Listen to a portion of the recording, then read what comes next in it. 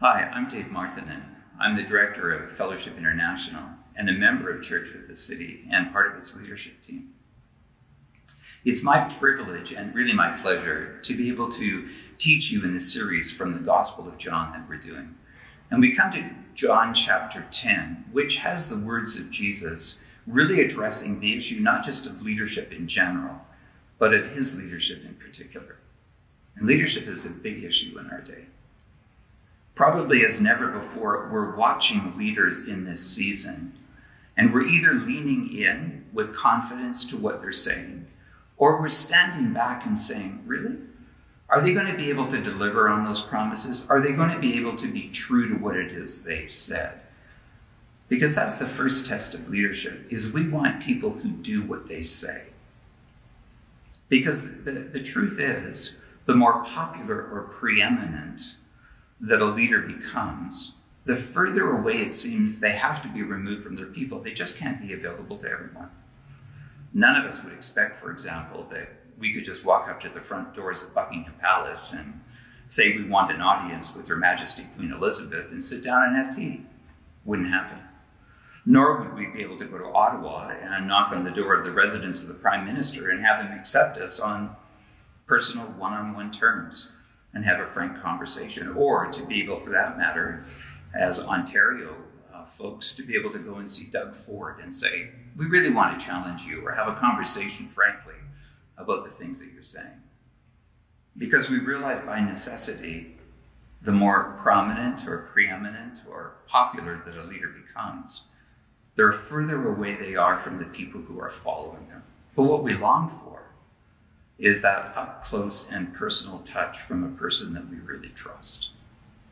And so Jesus enters the scene, and we've been following him in the gospel, and he's not without controversy. And so in his own words, he addresses the issue of his leadership and his trustworthiness head on. He begins by saying in the first 6 verses of the Gospel of John, chapter 10, that he's the anticipated, the promised, the expected shepherd. He begins by saying to everyone that if you try and get into the sheepfold by any other means than through the front door, you're not really a person worthy of trust. He's saying to us, in effect, that he came as the predicted or the promised one. He hasn't been making his own way. He hasn't come on the scene with these outlandish promises, but he's actually fulfilled everything that has been said about him in the Old Testament. He is the most predicted, the most prophesied personality of all of the Bible. It starts way back in Genesis chapter 3, when men and women were actually at their worst. The first human couple, Adam and Eve, had failed miserably. As God is speaking into their lives, he says to them this amazing prophecy that the seed of the woman will crush the serpent's head, but the serpent is going to strike his heel. It's a bit cryptic. But it really means is that someone is going to come as a deliverer, a promised one. And that's who Jesus claims to be.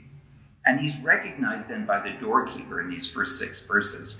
And what that means is he's not trying to find his own way or climb over the wall, but he's coming as the scripture has predicted, as the scripture has promised. He is the one who is fulfilling what is expected of him, what's required of him. As a matter of fact, it says that when he comes, he's going to be able to speak, and his sheep will recognize his voice, and they'll follow him. It really says that Jesus wants to be the very kind of leader that all of us want.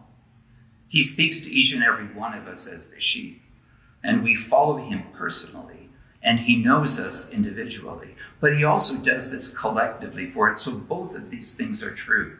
He is the prophesied and expected shepherd for all and for each in the flock. That's where he begins. He says, I'm the one. This is what I've come to do. But the second metaphor, he says, is not only am I the one who's come because I'm promised, and I come through the right doorway and you can recognize me because I fulfill all the tests. I fulfill all the prophecies. But he actually comes with a second metaphor, and he says, I'm the gate for the sheep. I'm the way by which they join my flock. And they feel secure because I keep them safe, I give them pasture, and I bring them back for protection. So those are the two things he does as the gatekeeper, or actually as the gate, the one who gives them entrance, the one who brings them into the flock. He says those are the first two things. I give you provision.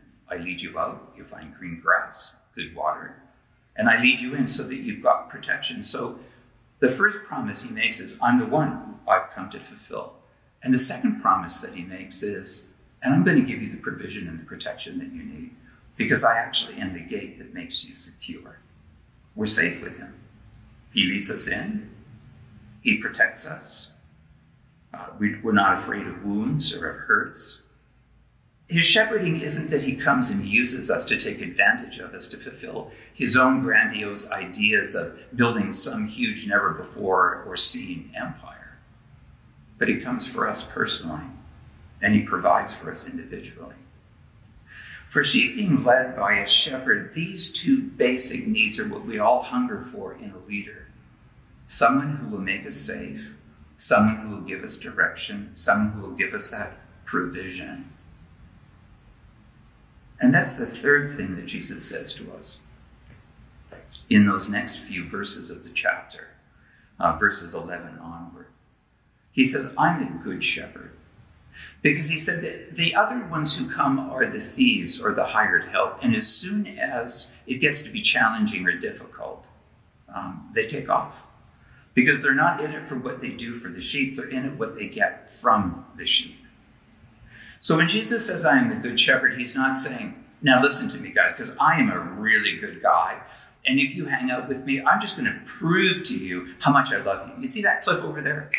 I'm going to go and I'm going to throw myself off it because I'm so much in love with you. I'm going to prove the extent of my love. Not at all. He doesn't kind of bundle us up and give us a nice pat and a nice little message and make us feel good.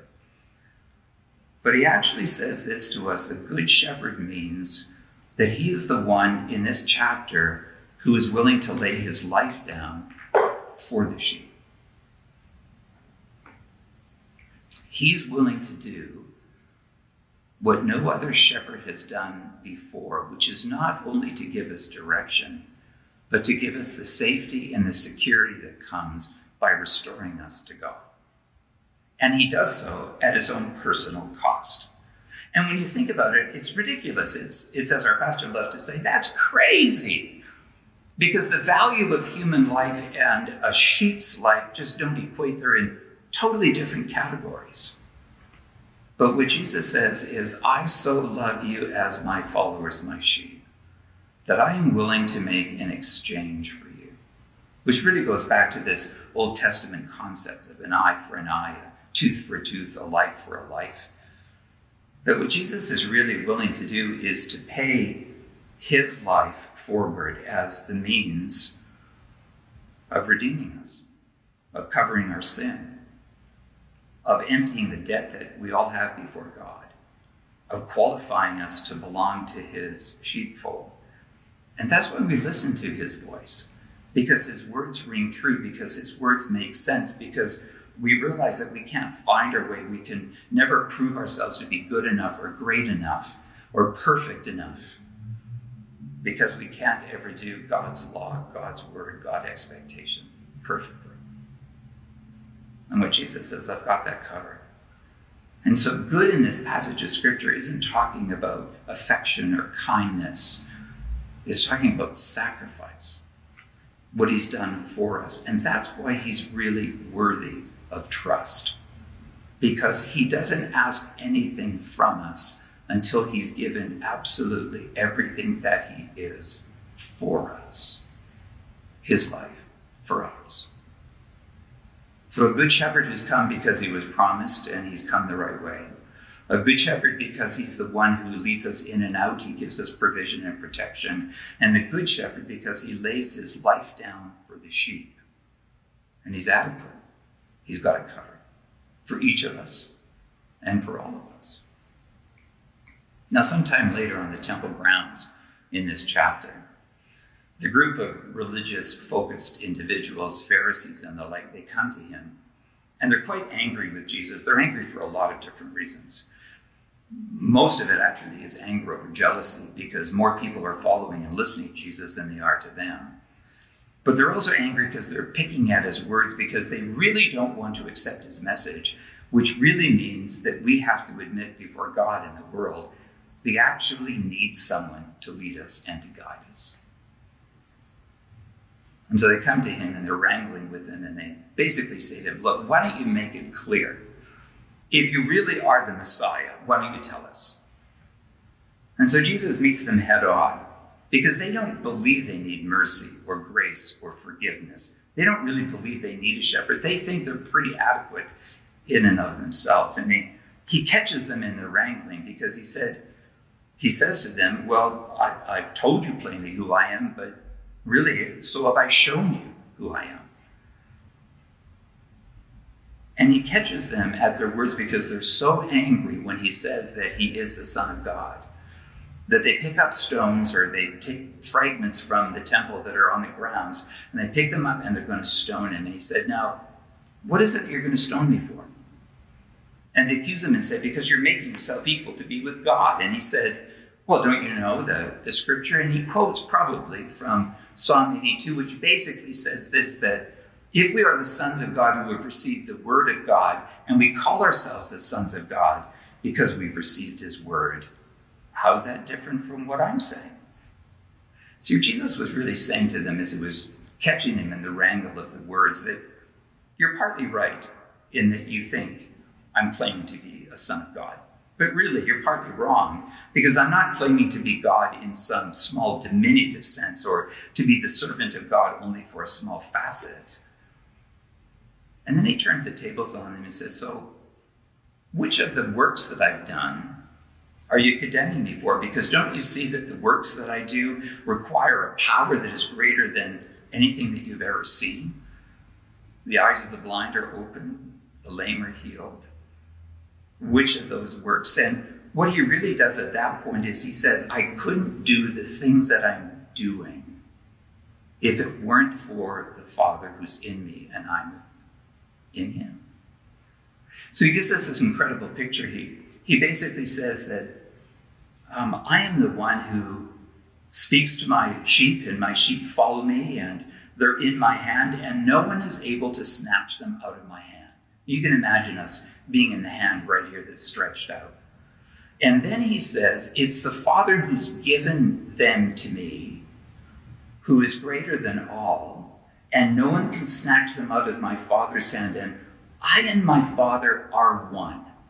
So you can see this incredible word picture that he uses, that if we trust Jesus as our shepherd and we follow him, we are safe not only because of what Jesus has done for us, we're safe because of what the Father does for us in Christ. And then Jesus makes this incredible claim that the reason I can make the promises and keep them is because I really am who I claim to be. I'm God.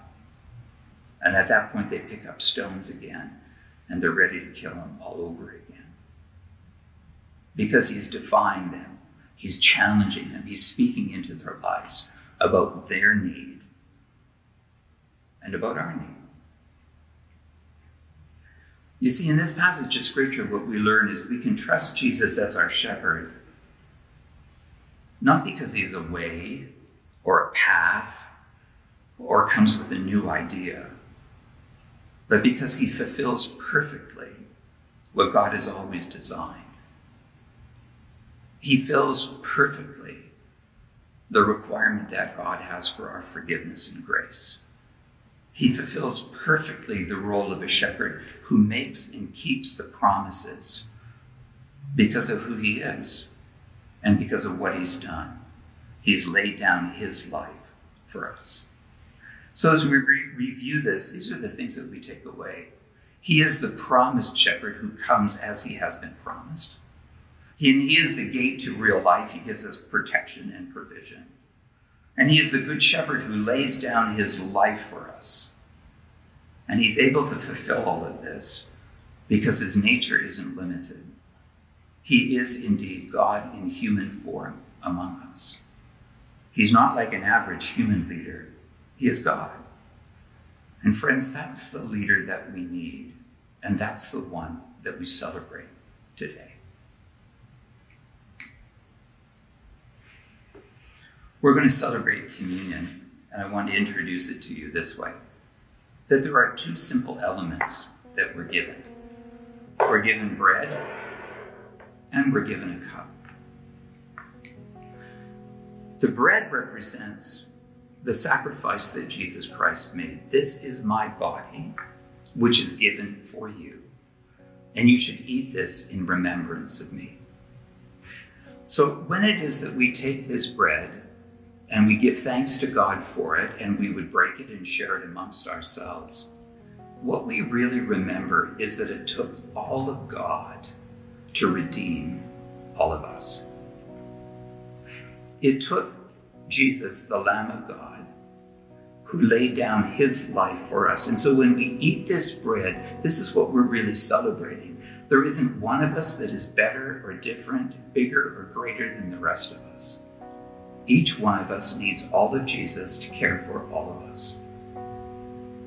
It cost him his life to be our Lord and Savior. And so when we eat this bread, we are showing his death, because his death is the means of our forgiveness. His life for ours. An exchange is made. And when we eat this bread, we remember that it took the death of Jesus Christ for me to be forgiven. It's the great leveling of the church, that all of us need the same grace. So let's just give thanks for this bread. Father, we are before you today because we realize that you are the very shepherd that we need. We can't demand this of you, but we desperately need it. And you didn't come because we asked, you came because there was no other means to free us except through the death of your own Son, Jesus. Thank you that he was willing to pay this price so that we could be won, restored, forgiven, received as your children. We give you thanks for the sacrifice of Jesus, and in his name we pray. Amen. The second element that we were given in communion is this cup. And the cup is what's called the New Covenant, or the New Testament, in the blood of Jesus. And the way it works is just like a will and testament. It's never read when someone's living. It's only read when someone dies. And when they die, then they pass on, and we inherit everything that they want us to have. And when Jesus Christ died, what he does is he writes us into his will. And he basically says this to us: Father, I lay down my life so that Dave Martin can receive everything that I want to give to him. He's written into the will. And so when we take this cup and we give thanks for it, we are saying we believe that the only way that Jesus Christ could give us everything we need is through this new covenant, this new promise that again is based on his death and resurrection. The reason we know it works is because Jesus was raised from the dead. And as we take this cup and we give him thanks, we are saying, Father, I believe that the new covenant, the will, my inheritance, is written in the Lamb's blood. So let's give thanks. Father God, thank you for this covenant. Thank you for the blood of Jesus, which writes us into the Lamb's book of life and gives us every good thing that Jesus has desired that is ours. Thank you that we're written in. Thank you for the death of Jesus. In your name we pray. Amen. And that's why it's written, as often as you eat this bread and you drink this cup, you show the Lord's death until he